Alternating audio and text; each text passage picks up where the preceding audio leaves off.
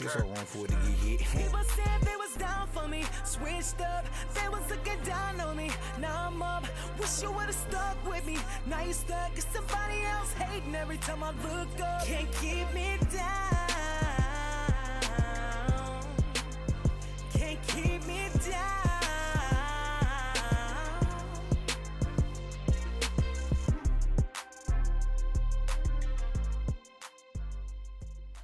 What up, though? It's your man Tarek Ahad back for another episode of Wild Out with Tarek, the most unapologetic podcast in the game. Yeah, we about to get it in. I got my man in the building, my man David Tinsley from 10 Bridges Films. Go ahead and introduce yourself, brother. Hey, I'm David Tinsley, born and raised in Detroit. I'm a filmmaker. I'm also an engineer. I'm also a husband. I'm a father. I'm a son, brother, so on and so forth. And I'm just happy to be on the show. Oh, man, I appreciate you being here. I appreciate you being here, brother. I want to talk about these films, right? So when we were talking about you coming on the show, you sent me your bio, and then you sent me your body of work. And so far, from what you sent me, you produced a series, right, called 9 Months After.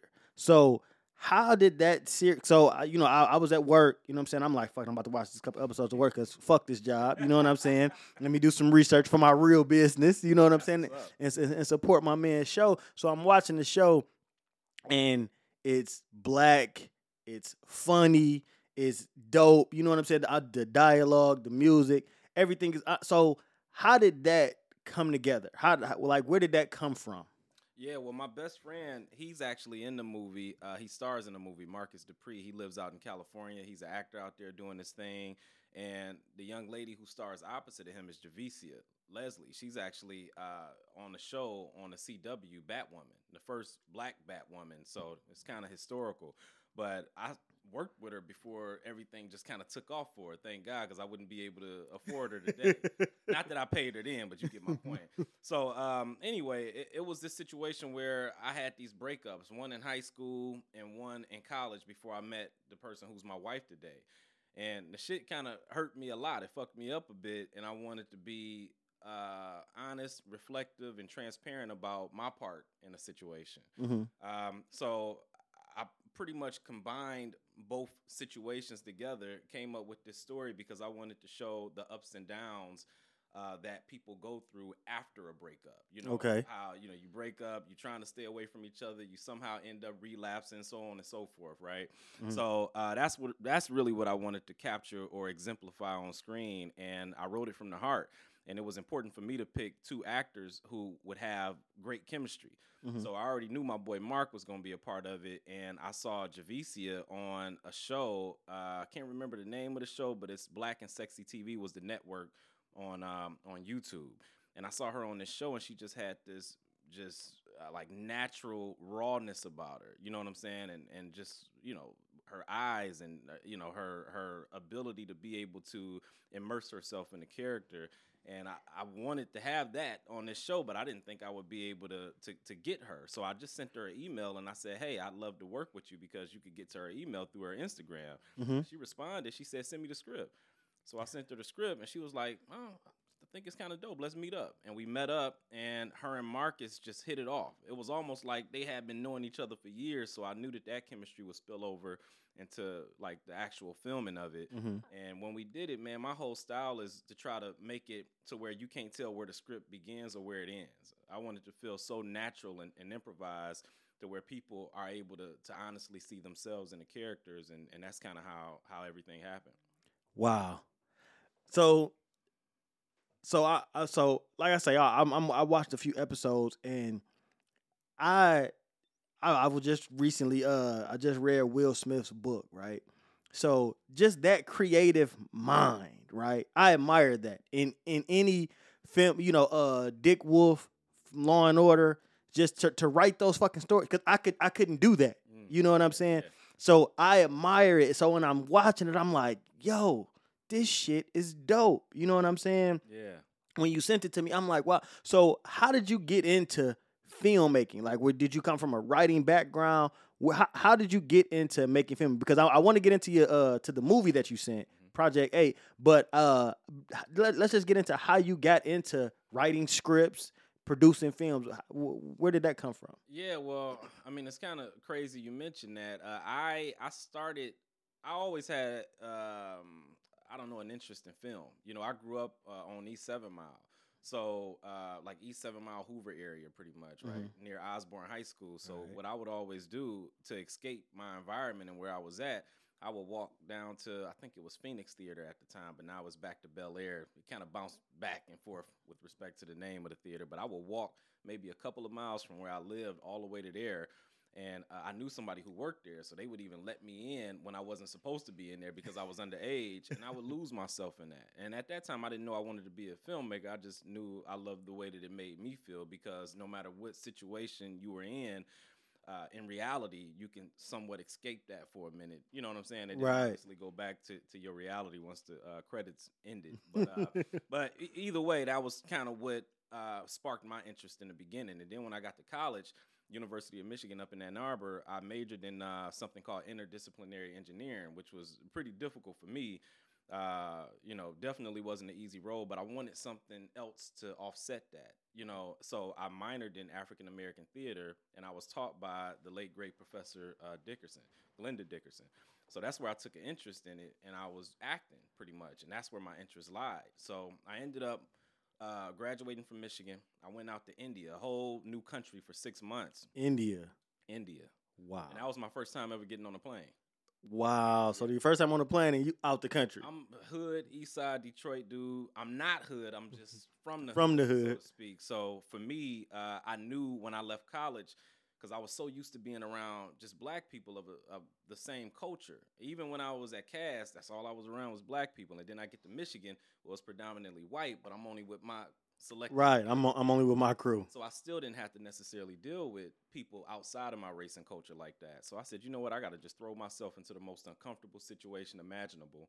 And that's what I did. And I can remember, man, when I flew there, because I had offers from other places. General Dynamics in Sterling Heights, I did 2 years of an internship there when I was at Michigan, but I turned it down because, to me, it wasn't an uncomfortable enough situation, and I had to get away from my environment. And what better time to do it than while I'm still young, right? Absolutely. So just because I wanted to experience that. So I get to India, man. I get off that plane. The air is different. The fucking soil is everything is different. And I'm like, man, I can't just, you know, take a Uber. Uber didn't even exist at that time, and get back to Detroit if I wanted to. I'm here for 6 months, man. I stayed there in Mysore, India, for 2 months. And then I was in Bangalore for about a couple of months, and then I was in Chennai for another couple of months, right? So, so anyway, I went to all of these different locations there, but in the beginning, we had to train. And the training you had to pass with like a 3.0 or higher or some shit like that. Otherwise, you wouldn't have got the job when you got back to the United States. So for me, it was do or die. So I get out there, and I got this raggedy-ass laptop, and I bullshit you not, the first week or so, my hard drive failed. Right? And it's me and it's 22 other people over there. I'm the only black dude. Everybody else laptop, totally fine. So what happened is that we would wake up, we go to the class at like 8 a.m., and we get out of class at like 5 p.m., right? And then the Americans, and I was included in that group, we had the luxury of having our laptops, so we can just go back to our rooms and study the rest of the night. Well, it wasn't the case for the Indians over there who were in the same program, and Malaysians and Australians, all of these people who didn't have the same luxuries and amenities as the U.S. people.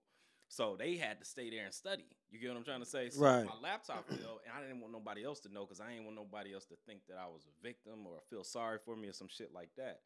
So what I ended up doing is just staying at the facility. So the day didn't end for me at 5 p.m. I'm there till like 12 a.m. I'm 8 to 12 a.m. every night because I had to pass it. I had nothing else to come back to. And I had my mom and my sister who were kind of dependent on me a bit, because I was making 60,000 rupees a month out there. At that time, it was about $2,000 US a month.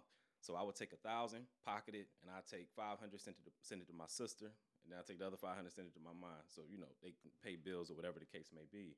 And literally, I got through. Now, I told my mama about this, so she sent me a hard drive.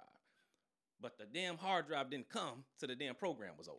That's how bad it is with respect to being out there when you're trying to transfer money or anything.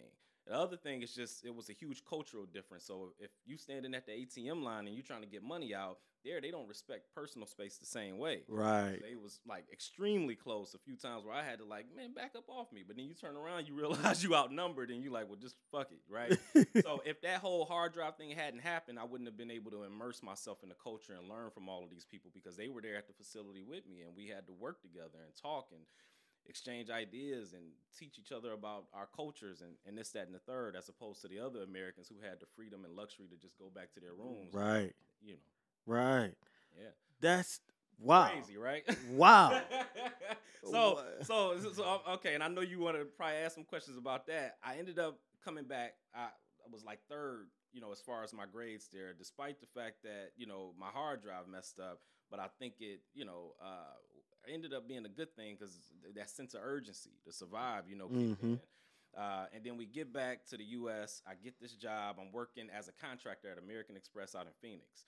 And then I'm working there for about a couple of months. Lockheed Martin hit me up. It's an aeronautics company out there. And they like, hey, we want to hire you. Or interview you. So I went in for the interview. My resume sucked. I didn't know how to write a resume. But the lady was like, man, you know what? You kind of charming, so I'm going to give you a shot. Thank God she did. Her name is Mickey Martin, too. And still to this day, I talk to her. White lady, about 60-something years old. So anyway, she hired me. I worked there for a minute. But while I was in Arizona, I'm doing plays. And I had one play that went to the National Black Theater Festival in Winston-Salem, North Carolina, called Revenge of a King. So I did about 2 or 3 plays out there. And then... So you were acting? I was acting while I was still doing engineering. Okay. Right? And I was a systems engineer, out there when I was working for Lockheed Martin. But I'm acting at night. I'm going to play rehearsal, all of that stuff, doing community theater. And then I ended up getting a promotion. That promotion moved me out to California because that was my plan in the beginning. When I left India, I was supposed to get placed in L.A., but a month before I left India, they changed it to Phoenix. Thank God they did because Phoenix was one of the best cities I've ever lived in by far, even over L.A. Right. So, I love Arizona. Love Arizona. I love Arizona. I'm glad I got a chance to experience that. So anyway, I ended up going to L.A. off the promotion. I'm doing more plays. My wife ended up moving out there because we were long distance for about 4 years. So you were already married at the time? I wasn't married. I met my wife my sophomore year of college. Okay. And she was a freshman. Okay. Yeah. So y'all were together through the India and all of that? The whole time. When I left and went to India, she had another year of undergrad to go. Mm-hmm. And then she had 4 more years on top of that because she's a dentist now. Okay. So we were long distance that whole time. And then she ended up moving to L.A. in 2011. She did her residency at UCLA. Right, and when she moved out, she would often hear me complaining about the roles that I was getting, and I'm like, I don't want to play this person. I don't want to play no pimp or no hustler. It got to be something else out there. She said, "Well, stop complaining and do something about it." That's what started it.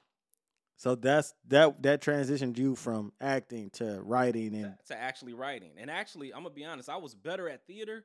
I wasn't necessarily that good at film, and I always think if you're going to choose a purpose or something to do that gives you purpose and meaning, 2 things. One is that it should be something that you would do for free, right? Facts. The second thing is that there should be some sign that you're actually getting better at it. Otherwise, it's like, well, what the fuck am I doing, right? Right. So the acting was something that was needed for me to really find that thing that I could do for free. Even if I wasn't getting paid, but that I also was getting better at. So that's why I got behind the camera, and I thought my skills would be best suited for that part of filmmaking. And I started making my own shit. So I started off with this series called The Marriage Tour. Back, I think the first season might have released in 2011 when my wife was out there. I did some short films, and then that led to me doing some other stuff, Hooked on Platonics, a few other things. It's all on YouTube. And then that led to 9 months after, which eventually led to Project 8, which was the first film I did when I moved back here to Michigan. So I was out there in L.A. from 2009 to 2018, and me and my wife moved back. Yep. Oh, wow. So I gave you everything. That's like the whole story. That's it. that it, man. But see, that's an amazing journey. You know what I'm saying? Thanks, that is a fucking amazing journey. Yeah. So I'm an engineer. I'm at Lockheed, but this is my passion. You know what I'm saying? Yeah, this will give me a check. This will pay the bills. But this is my purpose. Yep. This is what God put me on this earth to do. This right here. So I'm going to roll with that. And to have that person in your corner, to have that woman in your corner, and I'm so glad you said she did. I've been looking for another dentist. Oh, man. Right off the Diamond Smiles off Jefferson, black on. I've been looking for another dentist. My dentist so fucking far, and I stopped going to him, and he not black. So yeah, I'm going to tap in with your wife because we going to get these teeth together. You know what I'm saying? So, but to have that support system to say, listen, man, tighten up. No, fuck all the bitches. What you gonna do about it? You know what I'm saying? And to have that push into your passion. Because she could have been, fuck that shit, focus on getting another promotion at this engineering shit. Yeah. You know what I'm saying? Chase the bag over here versus chasing your purpose. Absolutely. That is beautiful in itself. Listen, she said, stop that complaining, stop that bitching. What you gonna do about it? Right? 'Cause complaining don't help. So at you all. gotta worry about what you can, which is what's in your control, and that's you. So for me, that's the biggest benefit of having somebody like that is that I have somebody to contend with me that I respect. That's gonna, hold me accountable. You know what I'm saying? Like, I mean, I could get into it with a friend over DM, and then I show my wife the exchange and say, hey, man, read this and tell me what you think. And she'll be like, well, first off, you shouldn't have had this exchange over DM.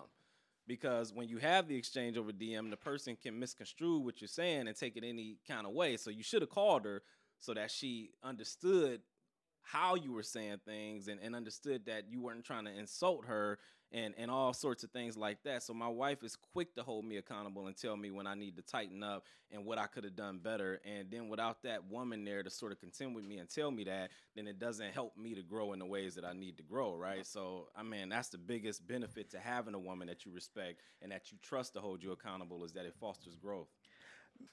Having the right person in your life that's half the fucking battle. Man, sure. You know what I'm saying? Like, it don't matter what you're doing. You know what I'm saying? You have to have the right person. Yeah. And the right. You know what I'm saying? Because when you don't have the right person in your life, everything becomes that much more difficult. You know what I mean? Especially for a black man in America. When you got somebody that's going to support you, it's the fucking world. Yeah. You really feel like, hey, I can do anything. Absolutely. It ain't nothing I can't accomplish. Absolutely. With the backing that I got, and like you say, it's the same with me. I grew up with my mom and my sister too, so it was just us three. Yep, you know what I'm saying? That's it. Me, my mom, and my sister. So it's all on me. It all falls on me. Yeah. Sink or swim, win, lose or draw, it's all on me.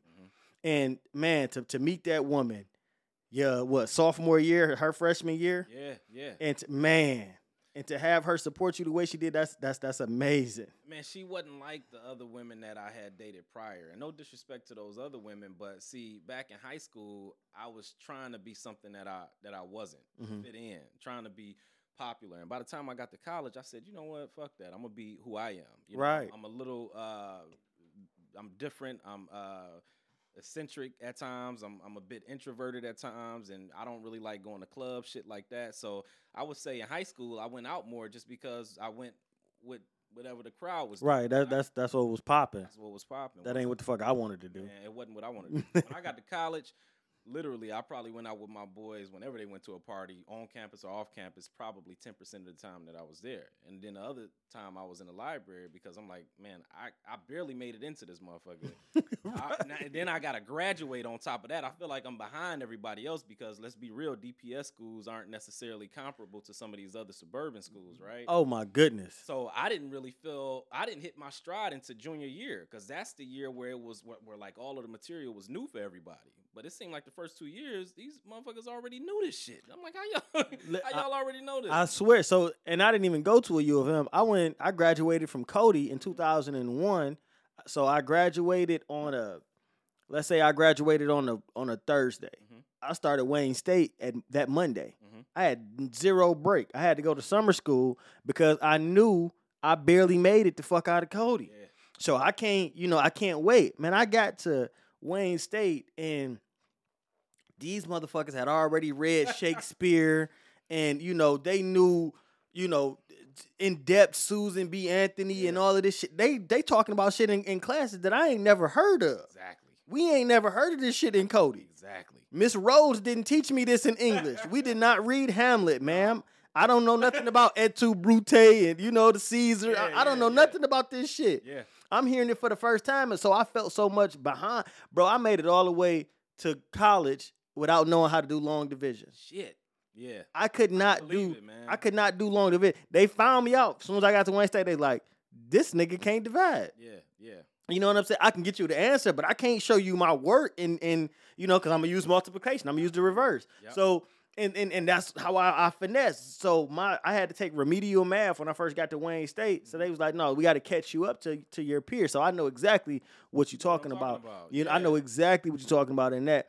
But so when you transition from acting to producing, how was it trying to write your first script? What was that process like? Like, did you have a writing background? How did that did that happen? Not at all. So what happened, being out in LA, man, everything is at your fingertips. So, all of my friends out there was trying to do the same shit. So I would just kind of ask them, hey, man, send me, a script that you've worked on before. And then not only that, they have websites and databases where you can go on there and get like famous scripts, like from Django Unchained and all of these movies or whatever, right? So if you read other people's stuff and just kind of figure out the rhythm and the cadence of how some of these great people write, you just work on trying to apply it to what you're doing. You steal a little bit from here, still a little bit from there, structure-wise, you know what I'm saying? And then just kind of make sure you include your unique storytelling ability or subject matter in it, right? So that's what I was doing. I was just learning from other people from a structure standpoint, and then also just learning, what an action block is, and what character, where to put the character name, where the dialogue starts, and off screen, on screen, and all this different types of shit to sort of make it pop and make it something that other actors would be able to follow, right? Because the worst thing you can do is write a script in fucking Microsoft Word, and you got all these actors out there in LA that you're trying to work with, and they like, yo, you couldn't even do this in Final Draft, my nigga. You couldn't, you know what I'm saying? You could. This don't follow the format that I'm used to seeing. So I had to learn that just to sort of legitimize my business, so to speak, right? Mm-hmm. And then that's kind of how it happened. And I wrote the first one, man. All I had was my wife there to sort of, look at the stuff and be like, no, that ain't what a woman would say. That's not what a black woman would say. So she was like my damn revisionist, so to speak. And then my friends, I'd bounce stuff off of them. But, when I look back at the first movie I did, I cringe, because it's like, shit, that was actually pretty bad. But it's not really about where you start. It's kind of about the growth. So I got better and better. But I'm going to be honest with you. It's a tough process because you can do 15 rewrites of a script before you get to the point to where you like, yep, this is it. And who knows when that's going to happen. But if you being honest with yourself, if you got people around you who going to hold you accountable and you care about having the best product rather than, and you put that over your feelings getting hurt when somebody tell you that your shit is whack, then it's going to take a minute. You know what I'm saying? And that's kind of, that's been my way of doing things. And that's why I try to surround myself with people who are going to be transparent and create the space for them to be comfortable being honest with me in those situations. So yeah, man, that's kind of how, at least that was my process of making my first script. And I still kind of stick to that today. Yeah. So, it's super important to, not surround yourself with fucking yes men. Motherfuckers who just gonna support it, just tell you what the fuck you want to hear. Hell yeah. You'll never grow. Mm-hmm. You know what I'm saying? And so I was explaining this to somebody probably 2 days ago. Like, if a motherfucker is telling you everything that they think you want to hear, that person don't give a fuck about you. Oh, no. You know what I'm saying? That person don't give a fuck about you for real, for real. No. You have to find that motherfucker that's going to tell you what you need to hear when you need to hear it. Yeah. You know what I'm saying? So I can understand that, if I'm writing a fucking book, if I'm doing a podcast, if I'm doing this, that, and the third, I got to have somebody around me that's going to tell me the truth. Don't just be dick sucking and talk about, oh, yeah, that shit dope. No, nigga had me out here to the public looking stupid than the motherfucker. Yeah. You know what I'm saying? Sometimes you got to tell your homeboy that his mixtape is trash. Yeah, you know what I'm saying? Because that's how that man is going to get better. Absolutely. You know what I mean? At the same time, too, it's about creating that space. And when I was in my 20s, I can remember my wife, like, there was a time where she probably would be reluctant to tell me that maybe an ex reached out to her, via DM or, Facebook Messenger, because I was jealous at that point. I was insecure. I wasn't in control over my emotions. My father went to prison when I was 2. He got out when I was 7. Then he went back 10 months later and didn't get out till I was 25. So when you raised with just women, sometimes it's a little harder to figure out how to manage your emotions and to think logically, right? Because of course our emotions aren't valid. Most of the fucking time they not. Facts. And sometimes you have to think about it and say, okay, I understand my emotions are real, but how can I respond or react to this in a logical manner? So at that time in my 20s, I wasn't doing that. So again, I can understand why my wife would have been reluctant to tell me something like that. Because she like, even though she ain't doing nothing wrong, I don't want to hear his fucking mouth, right? But now, thank God, I've evolved to the point to where she can be honest and tell me shit like that. And I'm like, damn, I appreciate the fact that she being honest with me. You know what I'm saying? So why punish a person for telling the truth? But I didn't think like that. It don't mean I'm still not that jealous, crazy motherfucker on the inside. I just have learned how to manage those emotions because I understand that if I want to foster an environment in a space where the people around me are going to be honest, I have to be receptive to that and not defensive all the fucking time. That's a very mature stance. But you know what I'm saying? So a lot of motherfuckers, it's emotion first. You know what I'm saying? It's emotion, how you feel first. I never respond to anything emotionally. And so that's probably been the biggest detriment to all of my relationships, right? You're going to have to explain this because I look at it as being an asset because that's something that I've just been trying to get to that point. See, yeah, so it's good on paper, but women, from my experience, I'm not talking about all women. I've not dated all women before y'all try to come for the kid. Man, before y'all try to come for me, I'm just using this for my experience. But from my experience, women don't like when they can't get an emotional response out of you. Facts. You know what I'm saying? So I've been, I had one ex call me an emotional Nazi. Yes. She said, you're an emotional Nazi. I don't think it get worse than that. That's I had one chick tell me, you're too logical. Whoa. My mother said I lack compassion. Damn. Exactly. So, because it's never going to be, I'm going to respond with my logic. You know what I'm saying? I'm not the nigga who's, you going to step on my shoe and I'm going to shoot you in the middle of a club. That's an emotional nigga. That's a nigga that don't know how to process his feelings that did that. You know what I'm saying? I'm going to make a calculated decision, and first I'm going to shut the fuck up. So when anybody comes to me with anything, I'm not trying to rebut you. I'm not trying to respond. I'm going to shut the fuck up. And so I have to deduce, how do I really feel about what's going on? Whoop. And yeah, my feelings may be valid to me, but the other 7.7 billion people on this motherfucking planet don't give a fuck about how I'm feeling right now. So I have to make the best logical decision and the best logical response moving forward. Women don't like that. Let me ask you a question. How long have you been, because you, like you said, you were raised in the house with your mom, your sister. How long have you thought like you think right now? So I was a super emotional kid. You know what I'm saying? That's the same here. Grew up with women. You know what I'm saying? I grew up with a house full of fucking estrogen. You know what I'm saying? So I can remember actively seeking out man shit to do. Like I gotta go cut some grass. You know what I'm saying? At like 10, real shit. It was just to be told that like there's too many bitches around him. You know what I'm saying? Like it's too much weak shit going on. Like I gotta go fight some niggas. So I was consciously seeking out manhood with no fucking definition of what that was. So it became whatever the fuck my 10-year-old mind thought it would be. So first it was, how tough can you be? You know what I'm saying? But even right now, I'm not a big nigga. I was even littler at 10. So I'm running up on niggas, scrapping. So that's what I became known for. In your mind, that's what defines man. That's what a man is. Yeah. A man is tough. You know what I'm saying? Fuck, I fall and I cry. No, nigga, I fall or you hurt my feelings. You affect me emotionally. Now I'm going to beat your ass. Yeah. You know what I'm saying? Yeah. So it went from that to, all right, no, that's fucking stupid. I'm getting put out of school every other week. You know what I'm saying? I don't got no motherfucking friends because I keep beating them the fuck up. Let me tweak this definition, right?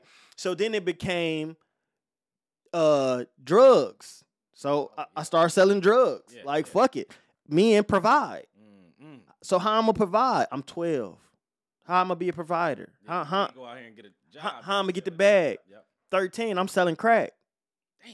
You know what I'm saying? Yeah. I'm selling crack at 13. Meeting niggas at the gas station, meeting crackheads at the liquor store type shit. You know what I'm saying? Young as fuck. Yeah. But to me, this is what a man do. So I got to get out here. Then, you know, boom, I make it to high school. Now it's, oh shit, me and got the bitches. I fucked 3 whole high schools, bro. But well, okay, so now I gotta ask this question, right? Because you get to high school, and at this point, your manhood is defined by how many women I can sleep with. you can sleep with. But was there some sort of transition where you had to find out what you needed to acquire or add to your skill set in order to be able to be successful with fucking these women? You know what I'm saying? Like, or did you already have it? It was just like, I already got it. Yeah, like I'm, and I say this all the time. I'm one of those people. I'm one of those guys. I've never had a problem getting women. There we go. Women always liked me. Like I was a super cute kid. You know, I ain't a fine. You know, I'm an attractive guy, but I was always popular, smart, funny, and an athlete. And I was selling drugs. Man, so yeah, so they was already around. Yeah, they was around. But like women just naturally, like as soon as I open my mouth, they like, oh, this nigga's, you know, I got a conversation. I can talk about some shit. I ain't just on no typical shit. So I've never had a problem getting women.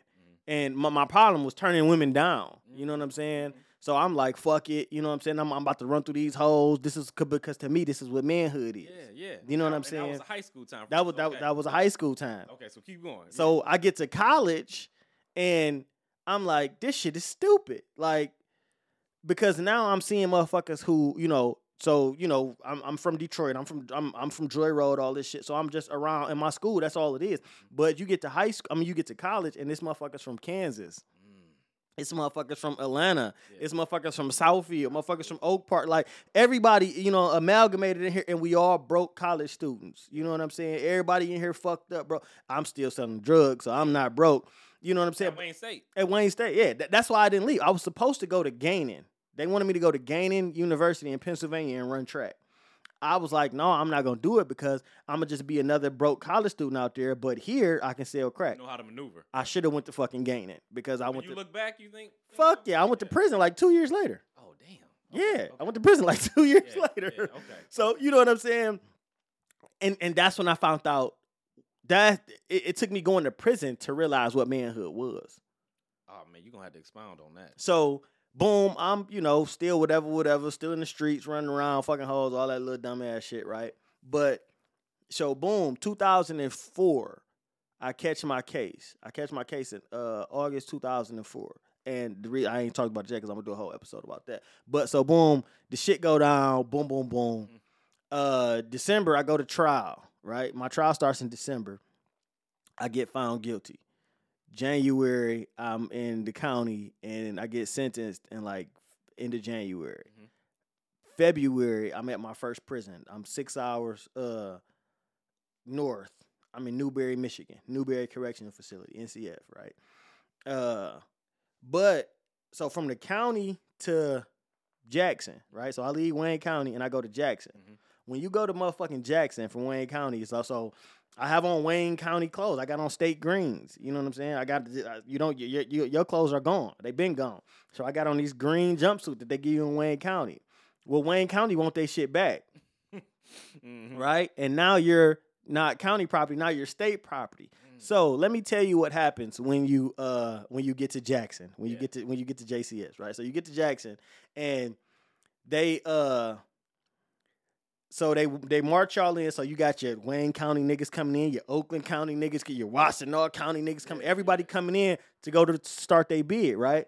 So they line you up in this motherfucking room. You know what I'm saying? 50, 60, 100 niggas in this motherfucking room. Well, they got to strip search you again. Yeah. You know? So everybody stripped the fuck naked, take everything off. And it's you know, procedural and psychological, right? So this is the process that we have to do, but we're also letting you know, nigga, you ain't in control in no way, shape, or form anymore. It's kind of where they break, where they break you. We about to break you all the way the fuck down, right? So they strip your ass naked and they leave you naked for the longest time. Shit. Just nigga, and it's, you know, motherfuckers running there. Turn around, man. You know, cough, all that shit. You know what I'm saying? About 10 to 12 guards in there searching everybody. Then they march your naked ass to the quartermaster.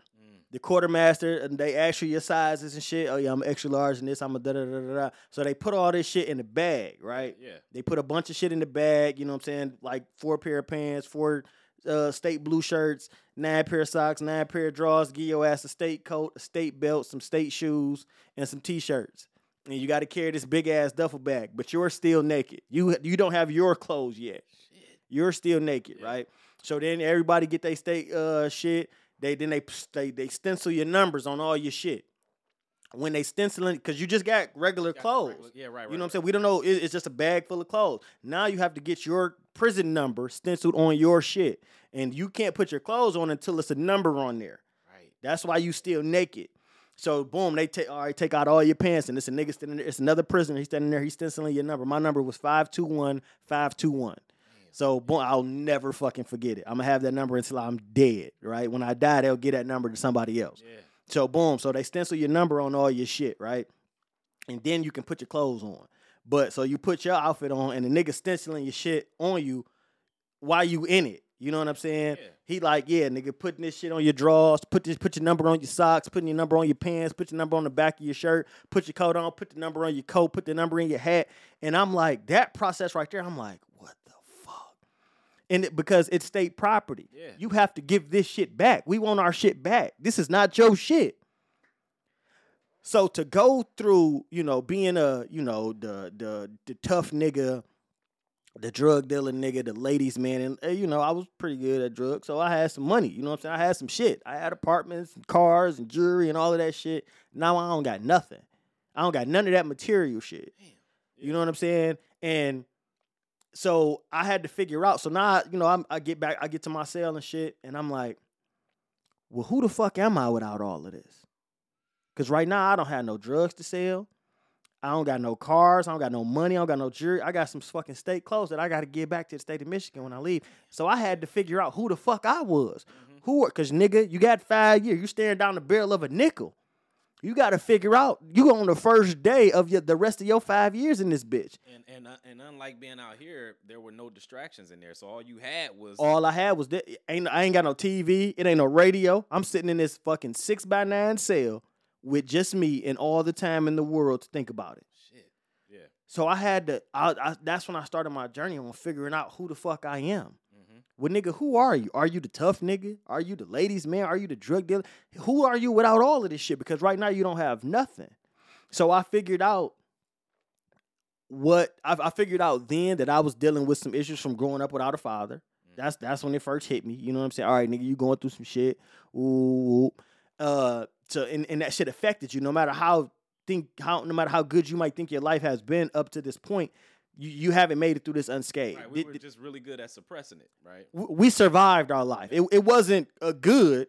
We just didn't die. Yep. You made it, my nigga, but you didn't make a lot of good choices. You didn't make a lot of good decisions. Yeah. You just didn't die. Yeah. And a lot of people are just surviving their lives, so they thinking they're doing a good job. That's not the case.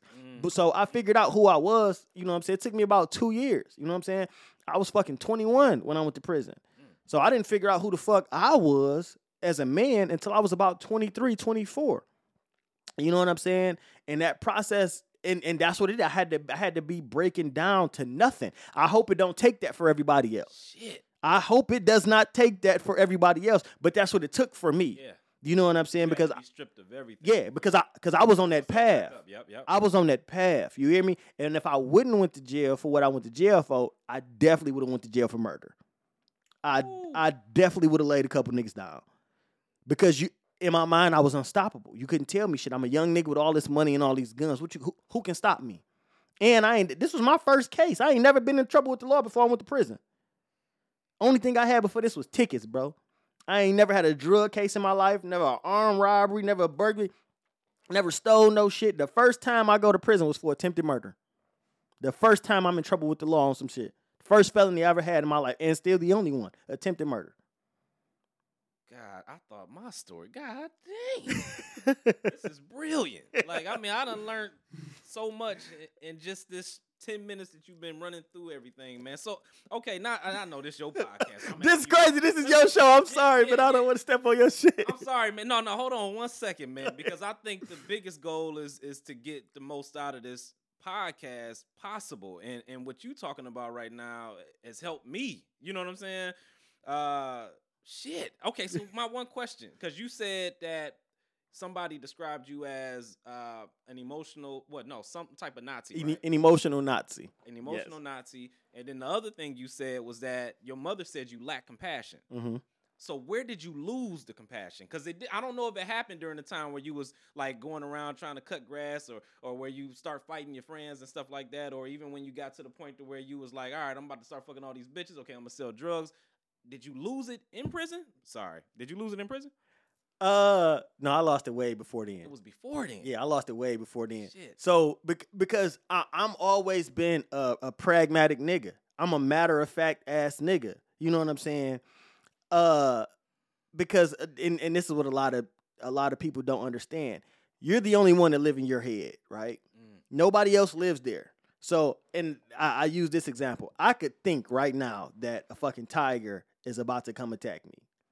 If I'm just thinking it, then it's nothing. It don't affect you. It don't affect nobody else around. But if I start acting like it, then that's a problem. It becomes a problem for me, and it becomes a problem for everybody else around. If I really start acting like a tiger, it's gonna appear and attack me, right? Mm-hmm. So that's how it is with your feelings. Your feelings only matter to you, but you're acting on some shit that nobody else sees. Your feelings are that fucking tiger. I'm mad. I'm sad. I'm disappointed. I'm this, that, and the third. That's that tiger. And you can think it all day long to yourself. But once you start acting like it, now we look at you like you fucking crazy. Damn. So at what point, because you was an emotional young boy. Yeah. At what point did you start thinking like, what point did that epiphany hit you? What you just said right there. I think it's always been there. I like it grew into it. Yeah, like it's always been there. Because my mama didn't just say that because of some shit that happened to me at 27. She like, nigga, this always been you. Damn. This you ain't never gave a fuck. You know what I'm saying? Yeah. I just didn't. Yeah. You know what I'm saying? I just didn't.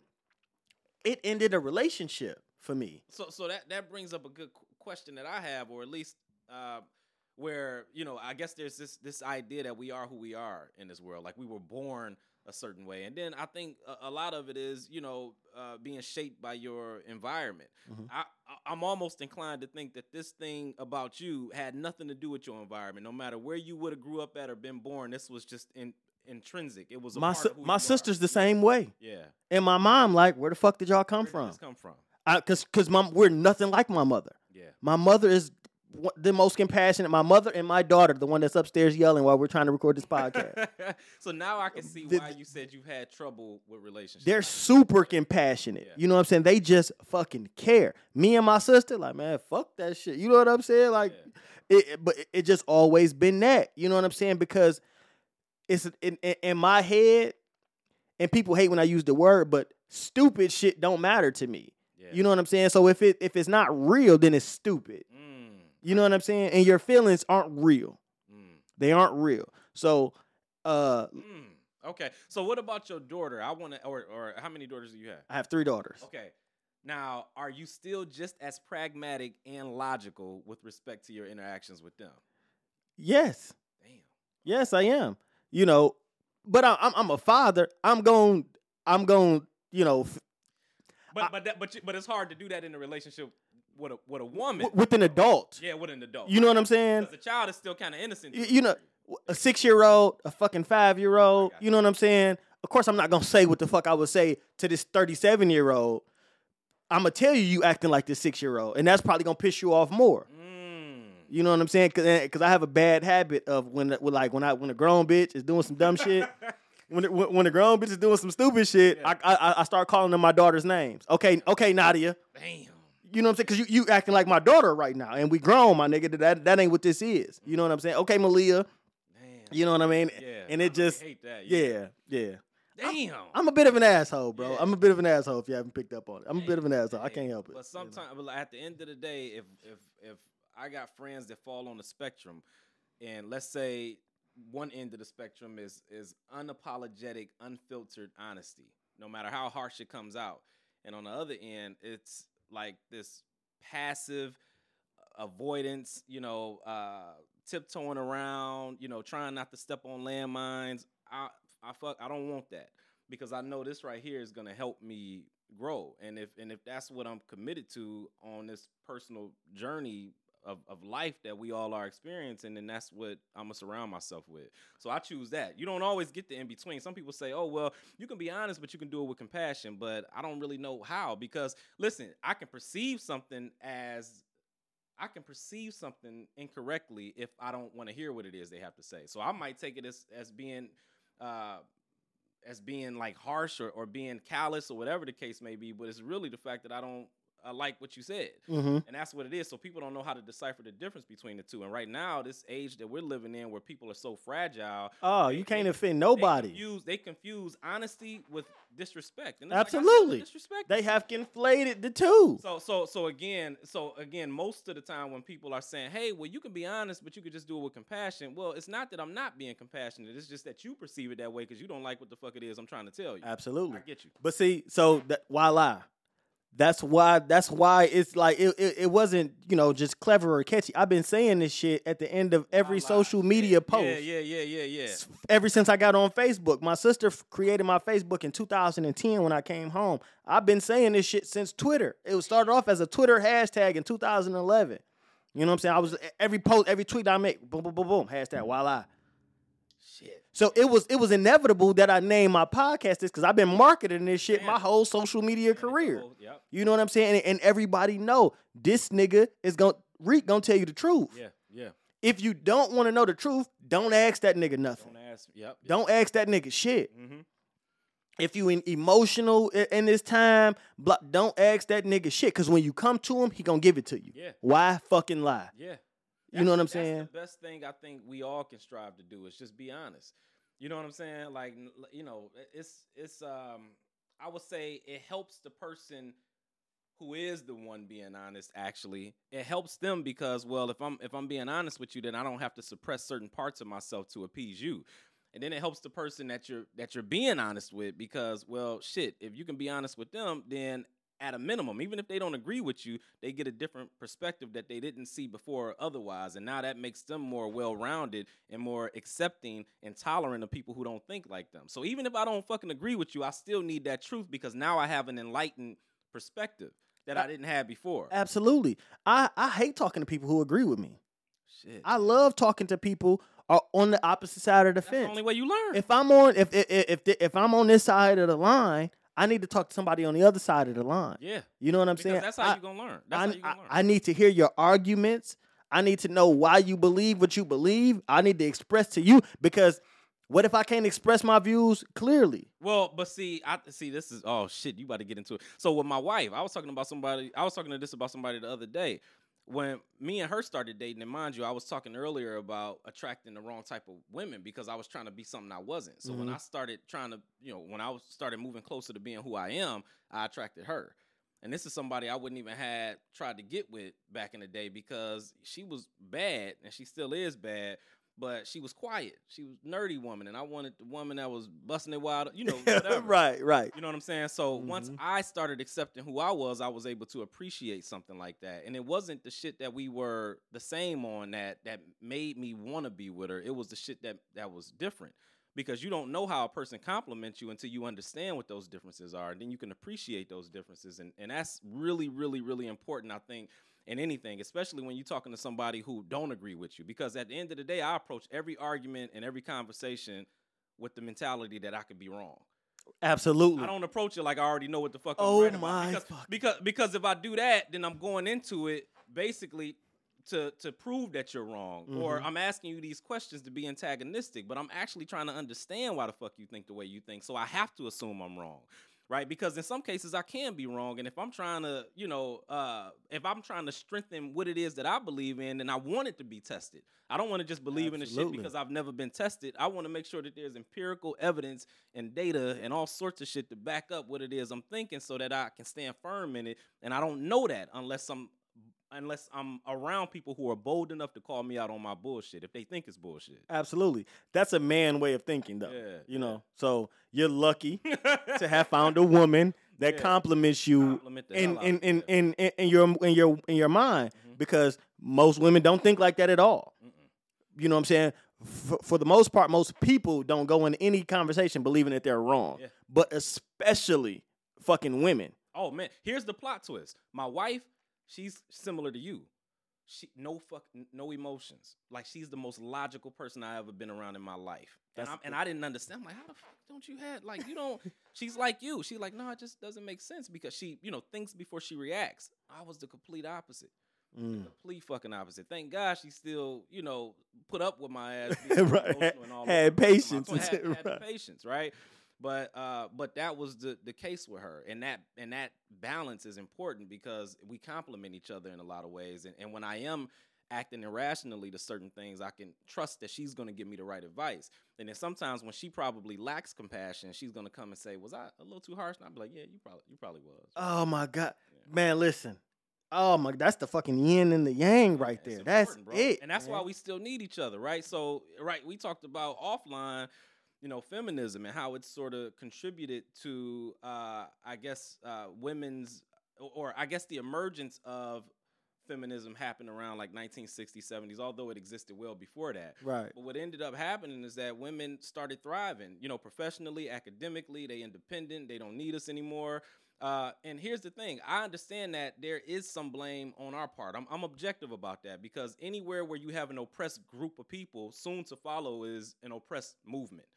Mm-hmm. But that movement led to resentment, led to bitterness, it led to division amongst the man and woman. So we can't lie about the impacts or the consequences of feminism. But I understand that it was birthed because maybe at a particular time we didn't necessarily manage our power in the right way. Maybe, I don't know. That shit was birthed because white bitches didn't like that how white men was treating them. So it wasn't necessarily a black thing. It had absolutely nothing to do with us. It had nothing to do with Arab women, Hispanic women, Chinese women, or black women. But black women, Arab women, Chinese women were sold the lie too. Absolutely, and they were sold it in the 60s during the resurgence, right? So because it started in 1848 with Susan B. Anthony and all of them, you know what I'm saying, and all of them bitches, right? So that's when it started, right? Yeah. But so they was like, listen, we can't fucking vote. It was white men that said my daughter can't vote. Yeah. My wife can't vote. My mama, my auntie can't vote. Black men ain't never done that shit. Look at the history of the world. Go back to Mali, go back to Egypt, go back to Kemet, go back to Kush, anything. We ain't never subjected black women. Ever. We ain't never oppressed them. We've never kept them down. White men have. All in fucking Europe and Caesar and Greece when they was fucking each other and had their women at the crib. The men was putting on wigs and eyelashes and blush because they wanted to sleep with each other. Mm-hmm. And the women were at home. Okay, so let me ask you a question. Why did black women fall for the narrative? I can tell you. So in the 60s, right? So after, I talk about this extensively in my book that's about to drop soon. Shameless plug. But in the 60s, you remember in the 60s, they was killing everybody. Mm-hmm. John Lennon, King, X, Mega, like everybody. They was wiping motherfuckers out. That was the narrative. Hey, we gonna kill these motherfuckers, right? Anybody who got something crazy to say, we killing them. So, but they realized that it takes a lot more money to fucking subdue a riot and rebuild these cities than it is to just let these niggas live and vilify them, right? So that's why they stopped killing people. You know what I'm saying? They stopped killing quote unquote leaders, right? They was like, no, we're just gonna buy these niggas or we just gonna demonize them. You know what I'm saying? But it was too many unseen ramifications. So like I say, you kill a Martin Luther King and now you got riots all over the country. Compton, LA, Detroit, New York, Philadelphia, Chicago. Yeah. And this shit costs millions and billions of dollars because niggas is burning shit the fuck up. Yeah. You know what I'm saying? So they was like, no, fuck that. We got to do something else. So they, J. Edgar Hoover, FBI Directive number 3, prevent the rise of the Black Messiah. How did he go about doing that? So he said, Martin Luther King, the Malcolm X's, these motherfuckers, how are they getting money? They're touring the country, giving speeches, giving lectures, and people are giving them donations. That's how he's able to travel from Selma to Chicago to do a speech, to come to Detroit to do the I Have a Dream speech before he did it in Washington. How is he traveling? He needs food, he needs transportation, he needs security, he needs hotels. How is he getting the money to do this? He's giving these speeches and people are giving him donations. So they start looking at the people who was giving them donations. Who was it? Black families. So he said, I can prevent these motherfuckers by just destroying the black family. That's when they copied the Black Panther social programs with welfare. Well, that started under Lyndon B. Johnson. Absolutely. Right, 1964. Absolutely. I got you. So, but they ramped it up. So that's when it started. That's when it started, but they ramped it up. But now, not only that, we gonna throw Section 8 in. So that way the man can't necessarily be in the household. It ain't no necessarily. You can't have one. You can't have one. Not if you want this $5 rent. Right. Not if you want this rent voucher. Yeah. Not if you and that baby want a place to sleep. You gotta choose. But see, you have to understand, it was an unintended consequence. So they put it in, and they didn't know that black women were gonna lean into it the way that they did. But they seen it. They was like, oh shit, I could be 16, shit out a baby, and I get free food and a place to stay. Absolutely. I have generations of cousins in my family that have never left the projects. Damn.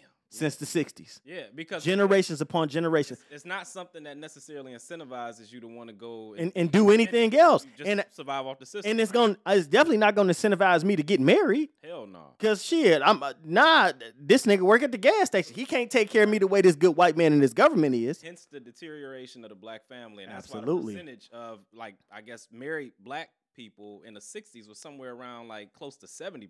Exactly. Shit extremely low now. Exactly. Yeah. So boom, they throw the Section 8 in there. They throw the bridge cards and all of that, the food stamps back in the day. Yep. They throw that shit in there. But then at the end of the 70s, they start sending black women to college. Ooh. That's why they're the most educated group in America. Yeah. That's why they hold the most degrees than anybody in America. They start, hey, you don't got to just sit in this apartment with this baby by yourself. You can let somebody else raise your kid, a daycare center. We'll pay for that, and you can go to school. And that's when it happened. Yeah. That right there. All of these implementations. So black women go to college, and now who's the professor? This fucking white liberal feminist bitch, and she's feeding black women this dumb shit. Yeah. And black women are now adopting this fight as if her man has done her wrong when we have no history of it. She's telling you about the history of her and her man. This white college professor lady, this feminist studies or this women's studies professor is telling you about the history of her battle with her man. Yeah. You ain't never had this battle with your man. So not only did they, let's say, okay, one of the motives of doing this was to separate to destroy the black family, right? But another motive was to strengthen their agenda, right? And their movement too, right? I need numbers. Well, I need numbers, but to me, it's always a slippery slope whenever we do adopt this whole groupthink collectivism mentality. Not to say that, collectivism won't work to some degree, but anytime you have it, you end up prioritizing the collective over the individual. And that's not a good thing, because like me and you should be able to have a conversation as individuals, but the minute we can't separate our identities from it, shit starts to get real murky, and now people start to think, oh, you're offending me. No, I'm just criticizing the idea. But you can't separate yourself from the idea, therefore we can't even go past this point in the conversation. Absolutely. So I do think that, we should be able to have these conversations with women, but they oftentimes can't separate the groups that they subscribe to, which is feminism, from you. Same shit with Republican and Democrats. Same thing. Same fucking thing. Anytime your identity is in a group, listen, it's you're easy to beat. Yeah. You're easy to beat. I don't give a fuck what the group is. You're gonna be emotional, and like you said, if you're emotional, you're easy to beat. You know what I'm saying? So if I know that you are a motherfucking I know you're a Democrat. I know you're a diehard. No, matter of fact, we don't use Republicans. I know you're a diehard Republican. So I know what you think before the issue is even on the table, because I know what the Republicans say about this issue. Absolutely. And you can't. You know what I'm saying? You can't separate yourself. So, like you say, I can't even sit down and have a conversation with you. So, but you can use this with anything. If you're Christian, if you're a Muslim, if you're a feminist, if you're whatever the fuck your group is, you're easy to beat. Absolutely. No, okay. If you cannot identify on a human level outside of your fucking group, human first. So here's the thing too, right? Now that you broke that down so eloquently, but now that we're at this point, we can't go back. And you have a lot of men who have antiquated thoughts, right? And they want women to go back to being barefoot and pregnant in the kitchen. But we're not there anymore. Some of them. I'm telling you, I done talked to some men who like, yo, man, they need to just know their place. But no, we ain't there. And women, listen, I don't care how it ended up happening or how we got here. they've gotten a taste of freedom, financial independence. They don't want to go back to having to depend on a nigga because in their minds, it keeps us honest. Like, I'm going to be honest with you. With my wife, listen, she works, she makes just as much money as me. I still pay all the bills because I want that respect, right? And when it comes time to make a decision on, okay, hey, maybe we should move here, maybe we should do this, hey, she'll defer to me. Even if she don't agree with me, she gonna say, hey, I don't agree with you, but I'll ride with you on this. Well, that's because I've taken on the responsibility of paying, all the bills, right? So the other thing to that is that, especially with respect to having that interchangeability and her making money, that independence, like in my mind, it's less likely for me to become wicked, for me to become evil, for me to become manipulative, for me to become abusive, because in the back of my mind, I'm like, well, shit, she can survive without me financially. Yeah, of course, I do a lot of things, that aren't on paper that she doesn't prefer to do on her own or that she can't do on her own because she can't lift this heavy, whatever the case may be.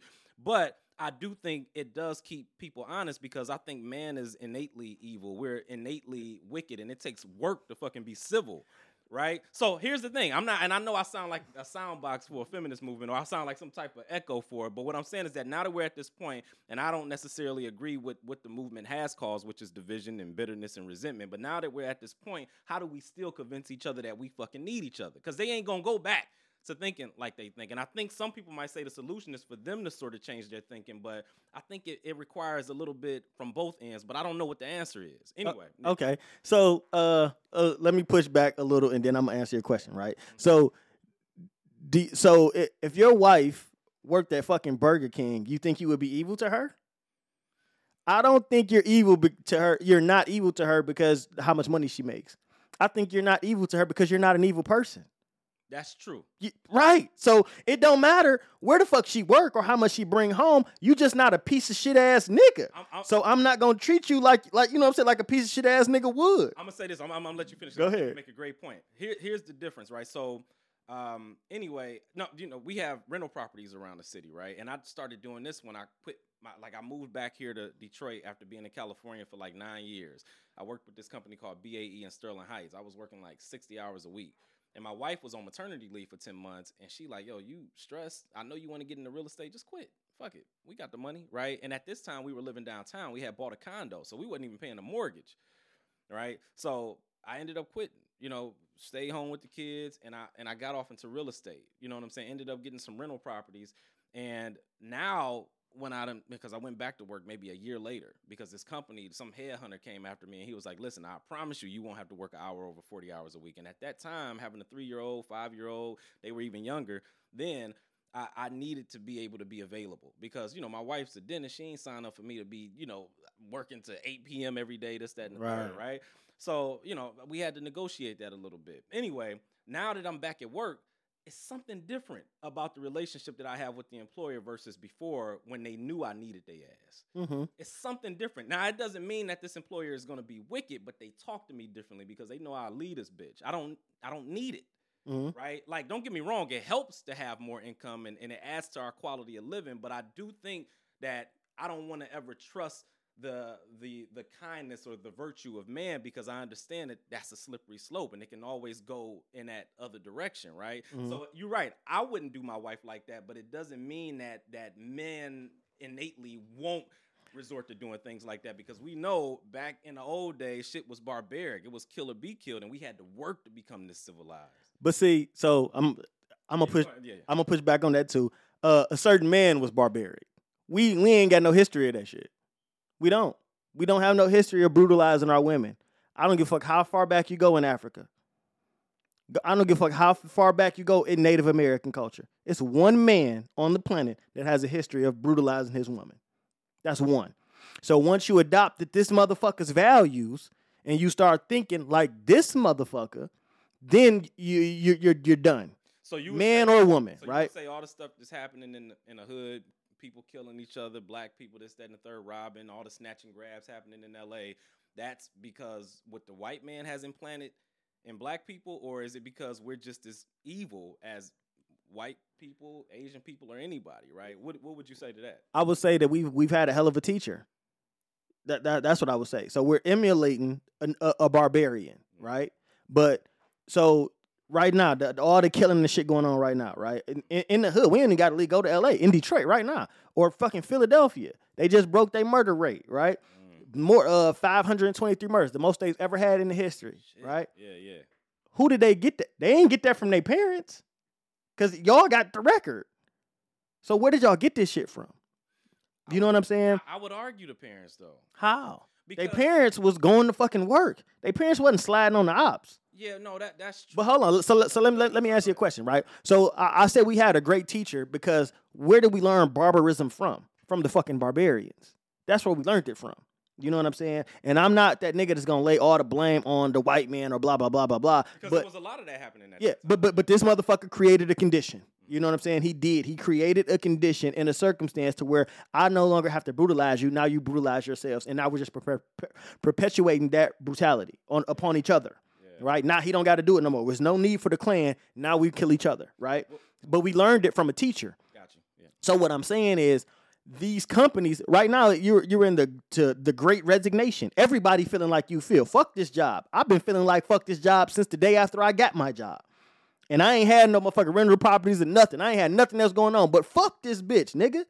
I walk up out this motherfucker. You know what I'm saying? So they never talk to me crazy because we know companies don't give a fuck about humans. But what I'm saying is there are more not piece of shit men than there are piece of shit men. But I don't think that's the narrative. There are more good men than there are bad men, but we only want to talk about the bad ones. So I don't believe that men innately or inherently will just dog a woman out because she's not the provider or she can't provide. Because, again, all you have to do is follow the other examples, right? So you go to fucking right down the street to Dearborn. I get my tires changed. Whenever I got a flat, I go right there up on Warren and Rosemont to the tire shop, right? So there's an Arab guy up there, dirty as fuck. Face dirty, hands dirty, everything dirty as fuck. This nigga makes about $14 an hour. Got on a Carhartt jumpsuit, a motherfucking hat, and he out there changing motherfucking tires. Yeah. For $14, this nigga's not rich. He don't own the shop. Yeah. He might be the nephew or the cousin or whatever, but this nigga makes $14 an hour. Mm-hmm. When that man, dirty as fuck, walks into that Arab home, that nigga's a king. Yeah. Flat the fuck out. She ain't looking at this nigga like, oh, nigga, you dirty as hell, you bum ass nigga, this and the third, this and the third. And she don't make no $14 an hour. She might be on assistance. Yeah. You know what I'm saying? But he's not brutalizing her. No, yeah, so I don't think that like I just said that men have to work hard to become civil. It's not like we come out the womb just with this shit already. I don't think we come out the womb with virtue. I think we have to work to be civil and to be good and to not actually act on our negative impulses or whatever. I think we have to learn to be bad. You think so? Yeah, I think we got to learn to be so one. You know, good and bad is subjective, and it depends on what society you're brought up in. I'm a sociology major, right? Yeah. So I'm a sociologist. So I believe where you're born in the world, the family you're born into, the culture you're born into, has a greater impact on you than anything else in the world. And you've never made a choice in your life. Primary socialization. You know what I'm saying? It's just where the fuck you were socialized at, right? You know, we're in a whatever nation, but if we were born in India, we'd be fucking Hindus. Yeah. Flat the fuck out. Niggas would not be over there talking about, oh, I'm a Christian, like I'm a Baptist. No, nigga, you would be what the fuck they are. Because that's how you would have been socialized, right? So we're not socialized to be evil. Your sister didn't socialize you to be a fucked up person. Mm-hmm. You gotta go out the house and learn that. Yeah. That ain't nobody teaches their baby. Are you socializing your daughters to be fucked up?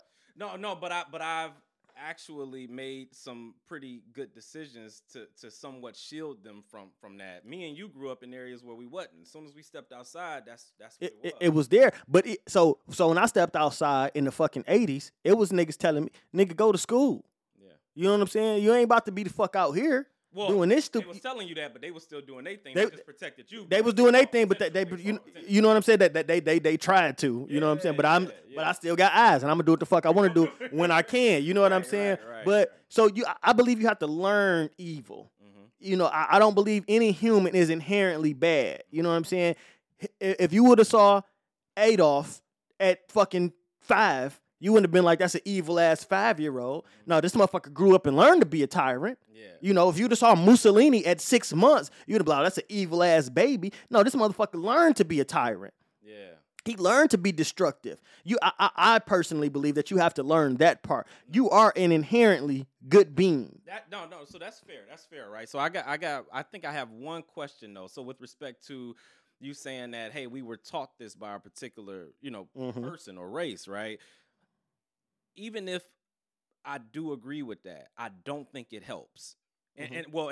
So I think that I don't think these two things are mutually exclusive. I think something can be true, but then it could also be something that could hold us down because we escape accountability. If I can just blame something on the system or blame something on this person, see, not everybody is as intelligent enough as you to understand the source of the problem, but still understand that you're responsible. Absolutely. So when we preach this stuff to people or tell people these sorts of things, they're not mature enough to process it in that way. So what ends up happening is that, well, they make it an excuse. And okay, I didn't do this because I did it. I did it because the white man taught me how to do it. I get it. And I think that's what that leads to. Okay, so that's the Booker T bootstraps argument, right? Yeah.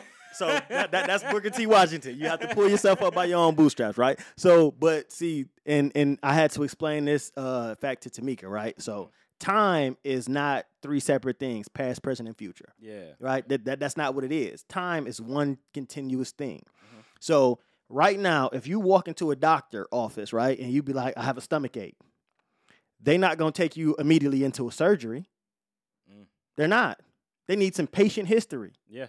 I have to go back to diagnose the problem of today. Right now, your stomach is hurting. When did your symptoms start?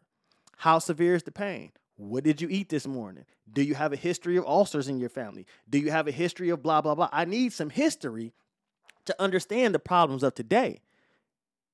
And that's what it is with any issue. Motherfuckers didn't just wake up killing. Ain't nobody woke up. I know killers, bro. I've been to prison. Yeah. I've been to prison 5 years, 6 months, 2 weeks, and 3 days in that bitch. I know killers. Yeah. Ain't nobody ever just got up out their bed like, yeah, I'm about to start killing niggas. It don't happen like that. So it comes from somewhere. Now, does that excuse the behaviors of the day? Absolutely not, because your ass is guilty and now you're about to go down and you're about to be punished for the crimes that you committed. You made that decision. Yeah. We ain't going to punish the ancestors. We ain't punishing them. No, we're punishing you for what you do. So it never absolves you, but it's a way for intellectuals to explain it, right? So if we can find the source of the problem, then I can diagnose you and I can give you treatment for the future. But it's so tempting to adopt that victimhood narrative in the process of doing it. You get what I'm saying? So if I'm somebody today who blames or who can go back and say, well, my ancestors went through this, so therefore, I suffer from trauma because somebody went through something that I never met, that I know nothing about. I don't even live in the same world that they lived in. It's just, it's group. It goes back to group thinking collectivism, because now I don't see myself as an individual and I define myself by race because, I'm black. So that means that I'm connected to this person from 60 years ago who was black.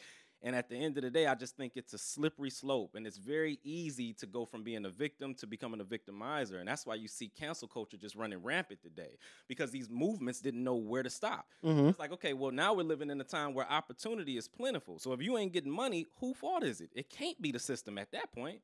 It's I wouldn't go that far. I wouldn't go that far because we know, motherfuckers didn't pull institutional racism out of their ass. Redlining was real. That was real. Redlining, you know what I'm saying? Redlining was real, and it had real ramifications that affect us today because we know wealth begets wealth. Exponential growth. You invest $100 into the stock market and blah, blah, blah year. If you would have put $100 in Google before it was Google and versus what you would have now, exponential growth, right? But if I'm blocked from investing that $100 and you are not, you have a competitive advantage, as Dr. Claude Anderson would say. What's your competitive advantage as a people, right? So if you give some people a competitive advantage and not to others, that's the definition of what racism is. Not, you don't like me because I'm black. I don't give a fuck about you not liking me, bitch. I care that you can buy a home with the GI Bill and I fought in the same war, but I can't. That's what I care about. I care about your kids get a free college education, but I got to pay $80,000, $90,000 for mine. That's what I give a fuck about. So those things are real, and they have real ramifications on societies all over the world, right? We could either look at it and say, okay, this is real, and I should still be bitter, not you, but I should still be bitter and resentful for it today. Or we can look at it and say, hell, it's just a part of our history. So, slavery happened. If it wasn't for slavery, we wouldn't have got to the Industrial Revolution. If it wasn't for that, we wouldn't have got to capitalism. And there hasn't been a better system proven on earth aside from capitalism, even with the downsides of it. Like, I'll talk to any black person today who can talk about how bad it is to be in the U.S., and I'm like, well, where else would you rather go? You want to go over to Cuba? You want to go Venezuela? You see what happened with respect to socialism and communism being implemented over there. So at the end of the day, the shit ain't perfect. But I think so many people are caught up on trying to make this world a utopian place as opposed to appreciating it for what the fuck it is. And it's like, without capitalism, I can't even sit across from this eloquent, intelligent, well-articulated brother talking on these microphones with this Mac and this beat machine right here. I don't know how much that costs. So it's a lot of benefits to where we are today. And I think we had to go through all of this bullshit. I hate that it happened to get here. So some people look at it and say, oh, well, it's a part of history. It's unfortunate that it happened. Let's move the fuck on. And some people just want to hold on to it. And I don't mind holding on to it and being reminded of history, but I don't know, for whatever reason, I think that it's just, it's sort of, it doesn't help us to cling on to the victimhood narrative. I think it's good to know history, but you have to be able to separate yourself from what happened to people who have nothing to do with you, even if you share the same race. But see, this is what I said, though, about the time. Mm-hmm. Past, present, and future. It's not three different things. So it's not history. You think this is still today. Show me the last 10 white kids that were unarmed white kids that were killed by the police. Go down the street to Dearborn and tell me that the last 10 Arab kids that were killed by unarmed that were killed by police. So our kids are dying. I got a list of them. Please. I got one guy, he passed away. This is 2016. He died in the same fashion as George Floyd, Tony Tempa in Dallas. If they look it up, but the thing is that I said kids. Well, yeah, right. But I'm just saying this was the innocent white man who was killed at the kids, though. They killed Tamir Rice in 12 seconds. Yeah. Got out the car. 12 seconds later, the boy is dead. Show me, go to John R. and 14 Mile, and how many Asian kids are they killing in the streets like dogs? Asian kids don't have the same behavior. I don't give a fuck what they have. A kid playing in the park, what behavior did he exhibit? No, I'm just saying that the reason why we can't ignore the fact that the percentages don't necessarily lean in our favor. So if you think about black people, that's a very eloquent way to lean in our favor. Well, if you think about black people making up 14% of the population in the U.S., you also had to consider the fact that we're responsible for over 52% of the homicides. So there's a higher likelihood that we're going to come into contact with the cops. It's a higher likelihood of that because we commit more of the homicides. That's facts. No, it's not though. We don't commit most of the homicides. We commit 52% of the homicides in this country. We are arrested more than anybody else. Mm-hmm. We are arrested and accosted by the police more than any other group of people. So, but you're telling me that white people ain't killing white people? Well, no, I do because it's just not happening. We just had a nigga in Oxford right up the street, went into school and went crazy. I ain't never seen a black kid do that in this country. Yeah, but those are anecdotal. But I'm talking the bulk of the data suggests that we kill each other way more often, proportionally speaking. Okay, but what the fuck do that got to do with the police killing them up? Because the police ain't killing the killers. The police are killing kids that playing at the park. Absolutely. The police are killing Sandra Bland for tail lights. The police you ain't killing the kill. Go kill the killers. No, and I'm not on the side. Hold on. I'm not on the side of letting niggas. If you fucked up in my community, die. If you killing motherfuckers, robbing motherfuckers who getting up, going to work every day, kill that nigga too. Malcolm X say, I'm on the side of truth no matter who tells it. I'm on the side of justice no matter who it's for or against. I'm not on your side just because you a nigga, just because you black. If you harming my community, bitch, you need to die too. No, but what I'm saying is, I, as a tax-paying citizen, I'm a fucking homeowner. I get up, I go to motherfucking work. I got businesses. My businesses pay taxes in this motherfucking country. The motherfuckers I pay to protect me should not be killing my kids. No, I agree. I don't give a fuck what the numbers say. I agree with you, but not all of the situations where a cop has killed a young black man or a kid, the person wasn't completely innocent. I ain't saying they are, but like the Jacob Blake send me to trial, my nigga. That's what courts is for. Yeah. You ain't supposed to be the fucking executioner. Arrest me and send me to trial. That's your job. Yeah, your job ain't to kill me. It makes it hard when the person is resisting arrest. I don't give a fuck about that resisting arrest argument, bro. I don't give a fuck. Tariq, I agree with you. I think we can allocate more funds and resources to training the cops to do I know police officers, bro. No, if you scared, yeah. quit, bitch. Go put out some fires. No, I if agree you with scared, go put out some fires because I know women cops. I know women cops who get out the streets and fight niggas. No, Tariq, I actually Ain't never shot their gun in 15 years on the force. This motherfucker graduated with me in 2001. Been a cop for years. Ain't never shot their gun, bro. So you can't be. Now that I'm scared for my life. No, it's bitches out here fighting grown ass men, bro. Here's the thing. I agree with you, but I think we don't talk about the other side of the coin enough. That's all. I get it, but fuck the other side of the coin when my baby died. But no, that's when my baby dead in the streets, I don't give a fuck about the other side of the coin. I got you. Flat out. Somebody hurt your kids. You give a fuck about anybody else's explanation? Yeah, I don't. If you but harm my kids, I'll burn the earth down. No, you should, but I'm talking about if we're speaking about this thing objectively. But I said this to say that it's not history, so we can't just talk about racism as if it's this thing in the past that happened to. We can agree, though, right? But that's perception because that look at the wage gap.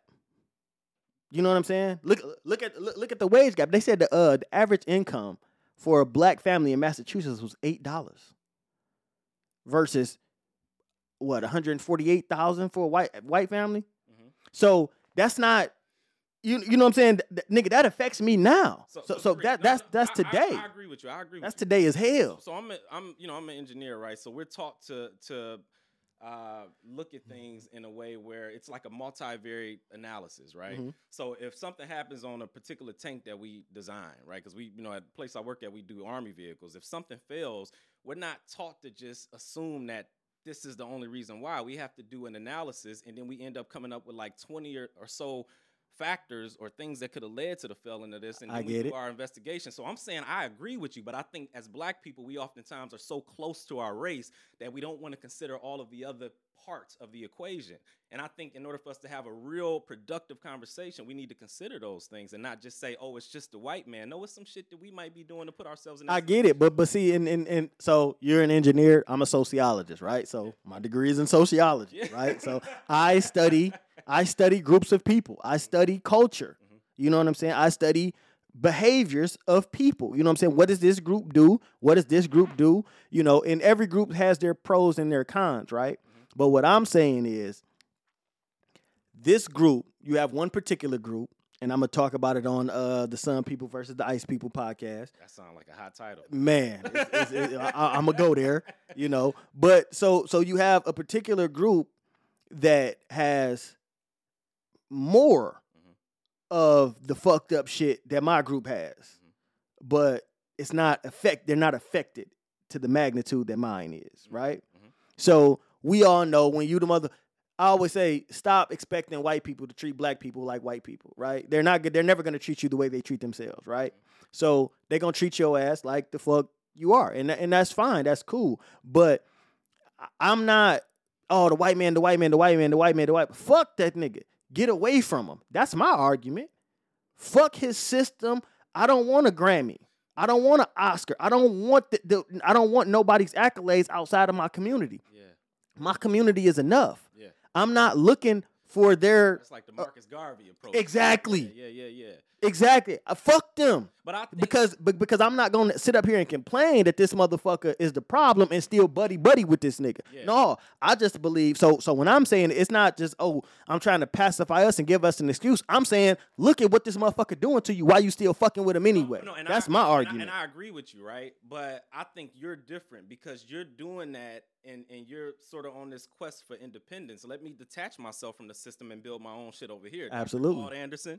Powernomics, all of right. that. I follow that. But at the same time, you're not walking away with this sense of resentment and bitterness that women walked away from the feminist movement with. And at the end of the day, when you walk away with that, it doesn't help us unify and come together on things that we need to. So, and that's the thing about women. It's like, okay, well, we're in this situation now. They have much more. They're much more independent. They're much more academically inclined, but we still need each other. Right. So but I'm more focused on the solution rather than saying, So your was, we can't put the fucking genie back in the bottle, right? So they can't go back. Yeah. And my thing is, they need to go back. Women? Yes. So you need to go back because you have to understand that no matter how much you make a year, no matter how many degrees you have, no matter how many businesses you start, that's not how you see value. Women don't find value in that shit. That's a good point. You know what I'm saying? You don't find value in that shit. If you did, you wouldn't be complaining about being single after you have it. Because they were sold this lie that education. Education is the key and blah, blah, blah, blah, blah. But for a woman, it's family. Yeah, but they don't realize it until it's too late. Yeah. So I have a theory that we're going to see a rise of the over 40 marriages, right? Motherfuckers is going to get so in their 20s, bitches gonna turn up, hot girl summer, get the bag, all of that shit. Yeah. In their 30s, they're gonna be more established and accomplished, so they're gonna have unrealistic expectations. But at 40, it's I don't want to die alone, because 50 is the next landmark. Mm-hmm. I don't want to die by myself. I'm tired of taking out my own fucking garbage. I'm tired of shoveling my own snow. Even if I can do it, that don't mean I want to. That don't mean I want to do it. And I don't want to grow up in a nursing home and not have anybody to come absolutely. And then you got a lot of women who ain't even got no motherfucking kids. You know what I'm saying? They successful as hell and ain't got no kids, so nobody gonna take care of you. Stuff like once we get older and we have less meaning and purpose, maybe we retire from our jobs and shit like that. Our grandchildren, those are the things that actually sustain us. But see, that's what I'm saying. It's not the long game. It's short sighted. It ain't your fucking degree. It's about your emotions. Right? It ain't your degree. It's not your business, bitch. It's not your lash company. It's not your boutique. None of that shit is gonna sustain you. You ain't gonna give a fuck about that. When you 50 years old. Yeah. You know what I'm saying? It's gonna be about, God damn, I don't want to die alone. The rest of my motherfucking peers are with their grandchildren on Christmas, and and I'm in here with the cat. Yeah. So that realization haven't hit us. So you got to understand, Asian women have degrees. Asian women got degrees. They smart as fuck. Yeah. They not no dumb bitches. Yeah. They still understand that the man is what I need. I don't need this degree. I need this man. Caucasian women, them bitches got money. They understand that my family is more important than the bag. Me having a family, that's more important than the bag. So you telling me they sold us some shit that they ain't even doing in their own life? Absolutely. I got you. Absolutely. Like I say, that Arab woman that go to, when that dirty ass nigga Arab dude come in that make $14 an hour from changing my tires, that she worship the ground that nigga walk on. You understand? Because this nigga is providing for me and my baby. This nigga gonna lay his life on the line in the street if anybody come in this motherfucker trying to fuck with us. And that mean more to her than any other fucking degree she can obtain, any amount of money. You don't think black men played any part in that? Because you gotta, played any part in what? Well, in I guess the separation of the black man. Absolutely. Absolutely. So again. Absolutely. So right, because we talking about the whole crack epidemic and fuck yeah. So we made some bad decisions. Obviously, the government and the CIA had a big role in that. A huge role. A huge role in it. But what I'm trying to say is that when we're talking about the solution, it can't just be us, or at least in my opinion, it can't just be us saying that they have to go back. I think it requires some. But no. Because listen. So it can be, because you have to understand who's the one complaining. You don't see black men 40 complaining about being single. It don't happen. Yeah. So women control access to sex. Men control access to relationships. Marriage too. Yeah. You not going to propose to me. You're waiting for someone to propose to you. I have the leverage right now. I got the leverage. And that's what it is. If you got the leverage in your record deal, you can own your masters. If you have the leverage when you take this job, you can get the motherfucking bonus in the corner office. So it's a leverage game. Yeah. Let's stop acting like it's not when that's what it is. We cannot pretend and play and pacify and say what's nice and what's cute. No, let's say what's true. Men have the leverage because we are not only what you want, we're what you need. I think, Tariq, you made a brilliant point, and I agree with you wholeheartedly on that. Even if we don't agree on all the race stuff, that right there I agree with. But I think it's okay to tell women, hey, you a bit delusional. But at the same time, accepting that the reality of today is different than that of yesterday. But in your mind, it's all the same. I get you, right? It's like time doesn't change necessarily. But what I'm saying is that it's not to say that we have to lie to women. Let's be honest with them and let them know that, hey, you being a bit delusional, but we still got to work with them. Absolutely. That's all I'm saying. Absolutely. That's all I'm saying. So you said, and we still got to do what we need to do to be worthy of leadership. Absolutely. We can't expect nobody to follow us. So you said it wasn't on all them, and I agree with you, right? Mm-hmm. Black men didn't fight hard enough. Ooh. We didn't fight hard enough to keep our families together. You know what I'm saying? Yeah. So when they was like, oh, no, you know what I'm saying, blah, blah, blah, I ain't doing that. We was like, all right, fuck it. It is what it is. And we went on the corner. Yeah. Niggas was, I got so many uncles that was winos. I got uncles that was smoking crack, all type of shit. So Like it's a failure in like, leadership. like niggas, Yep. you know what I'm saying? Yep. And that is what caused the young niggas to be out here sliding how they sliding. Mm-hmm. You know what I'm saying? Because you ain't got no father to tell you, hey, nigga, you about to crash out. You on some dumb shit. I gave up on my woman and I gave up on my family, right? That's why I said earlier that it starts with the parents to a degree. Absolutely. Yeah. Absolutely, right? So boom. So black men didn't fight hard enough. But today, the issue today is we're gonna have to have patience, right? Mm-hmm. Because I don't give a fuck what the problem is, what the solution is. Ain't nobody better than a black woman. I don't want no other bitch on earth. I got 3 black daughters, bro. I'm not bringing no other type of woman in here and loving and showing them that I'm loving on this other woman. Fuck no. I don't give a fuck how delusional they are. Bring your black ass here, goofy. You know what I'm saying? And I'm going to be as patient as I can as I try to, you know, get you to realize that your feelings don't matter as much as the reality of the world. Yeah. So that's just basically what I'm trying to get women to understand. How you feel, oh, I feel accomplished with this, or I feel accomplished with that, or I feel I deserve this. Sweetie, it's a difference between settling and really this is all you can afford. See, and what you just talked about right there, right, is like you said, patience, right? And it's like you explaining the history of it, explaining where we went wrong and how we failed as leaders and how we felt susceptible to certain things, and that kind of didn't help the situation because we were away from the household for longer and so on and so forth. If we keep all that in mind going into this situation where we're trying to, you know, build with the woman, it informs our ability to be compassionate to them while still holding them accountable. Right. But if you do it without any compassion, it just divides us further apart. Absolutely. So I agree with you. And that's 100% facts. You know what I'm saying? We're gonna have to have patience. You know what I'm saying? That's like the doctor analogy. You know what I'm saying? When you come into the motherfucking ER and you in pain and you can't tell me what the fuck is going on, I gotta have patience. If I'm the nurse, I gotta have patience because I'm trying to give you the treatment that you need. So I can't get mad at you because you fucked up. No, how am I gonna get mad at you because you fucked up? My job is to get you unfucked up. So how do we as a man? Unfucked up? As a man, I'm talking about them being fucked up. Yeah. so listen. We on them right now. Right. Right? So, but see, so the thing is, baby girl, you can't go after nobody that's fucked up. And I got a podcast that's gonna come out when I was talking to my homegirl Sylvia. Shout out to her. So I was telling them, like, listen, women have to stop going after niggas they like. Ooh. That's your problem. Ooh. What you like is the problem.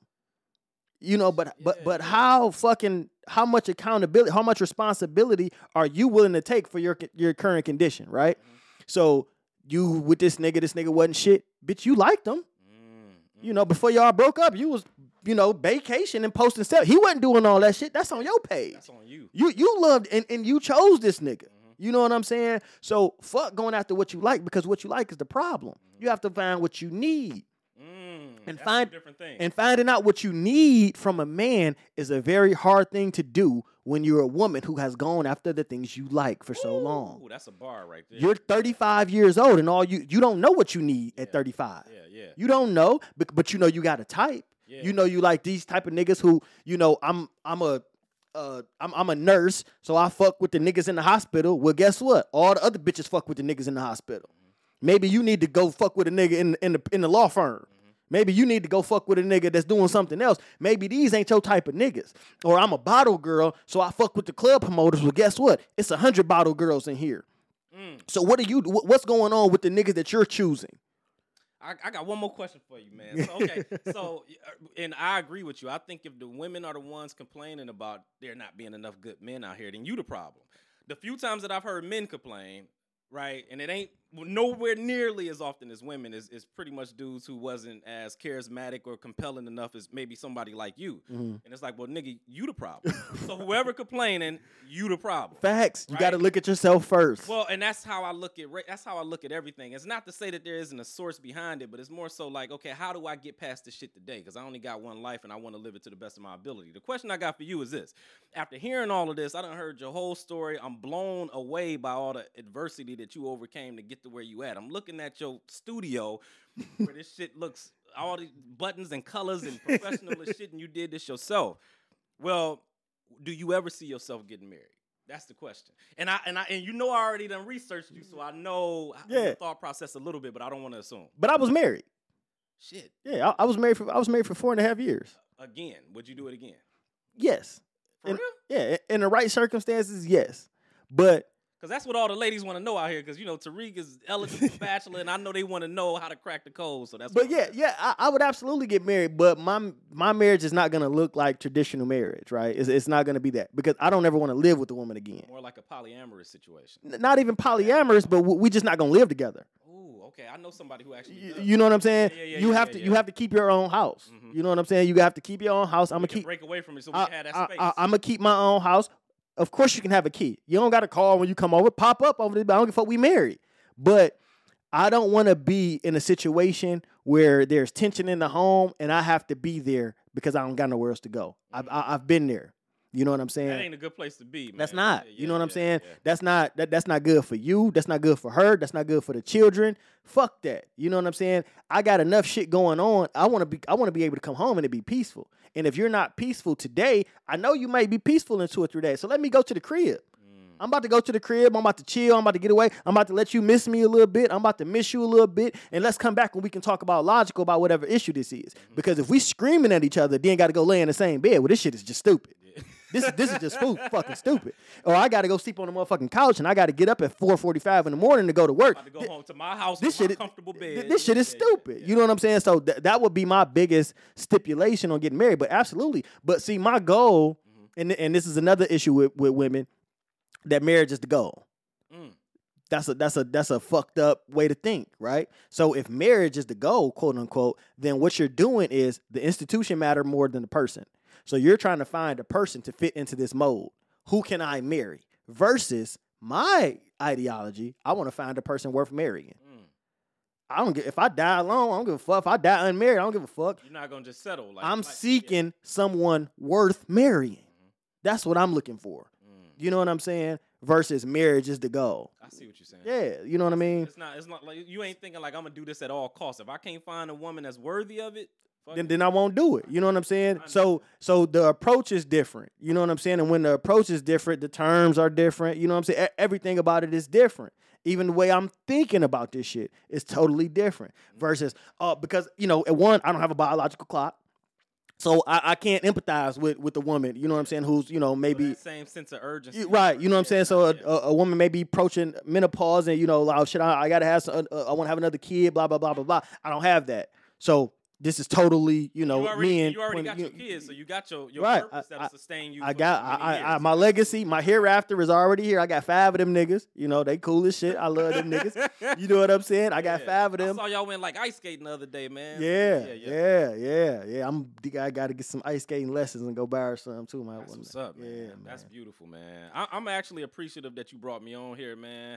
I learned more than you can imagine. You remember we said earlier, like, you don't learn unless you talk to people who don't think like you. Absolutely. And you really helped me to understand a lot of stuff that maybe I didn't understand as clearly before. Yo, this shit was dope. Like, bro, I'm totally in. Like, this was a dope ass conversation. And it's crazy. This is our first meeting, man. We definitely gonna have to get together. We gonna have to get together again. We gonna have to do this shit on the podcast again. But shit, just hang out, go grab a drink, go do whatever. You know what I'm saying? So listen. So you're a filmmaker. That's how we started. You're a filmmaker. So we gon' so shout out your social. So are you accepting other actors? Because I know plenty of actors and actresses. You know what, man? The way I move now is, because I got the family. So it's kind of like I do a project every couple of years when I get inspired to do it. And then once that bug hit me or I get that inspiration, I move in with it. But once I find out, I'm going to definitely get promotion through you, and I'm going to pay because it ain't going to be free. You know what I'm saying? And I'll let everybody know. But they can follow me on at Tim Bridge Films on Instagram. And I just had a project called Project 8. First film I filmed, since moving back here to Detroit. It's not available right now for viewing, but as soon as it is, I'll let everybody know that. But just follow me and stay tuned. Yeah, Tin Bridge, TIN Bridge. Films. Tin Bridge Films. Man, make sure y'all support my brother, man. The 9 months after? 9 months after. The 9 months after right series, now. That's on YouTube right now. Batwoman is starring in it. Batwoman. Go check it out. That shit is dope. I'll be watching it while I'm at work. Fuck that job. You know what I'm saying? So definitely go check that out. And like I said, brother, we definitely gonna have to get in and do this again. Absolutely. I appreciate you stopping by, man. Thank you, bro. And with that, we're gonna get on up out of here. Still so wrong for it to get hit. People said they was down for me, switched up, they was looking down on me. Now I'm up, wish you would've stuck with me. Now you stuck, cause somebody else hating every time I look up. Can't keep me down, can't keep me down.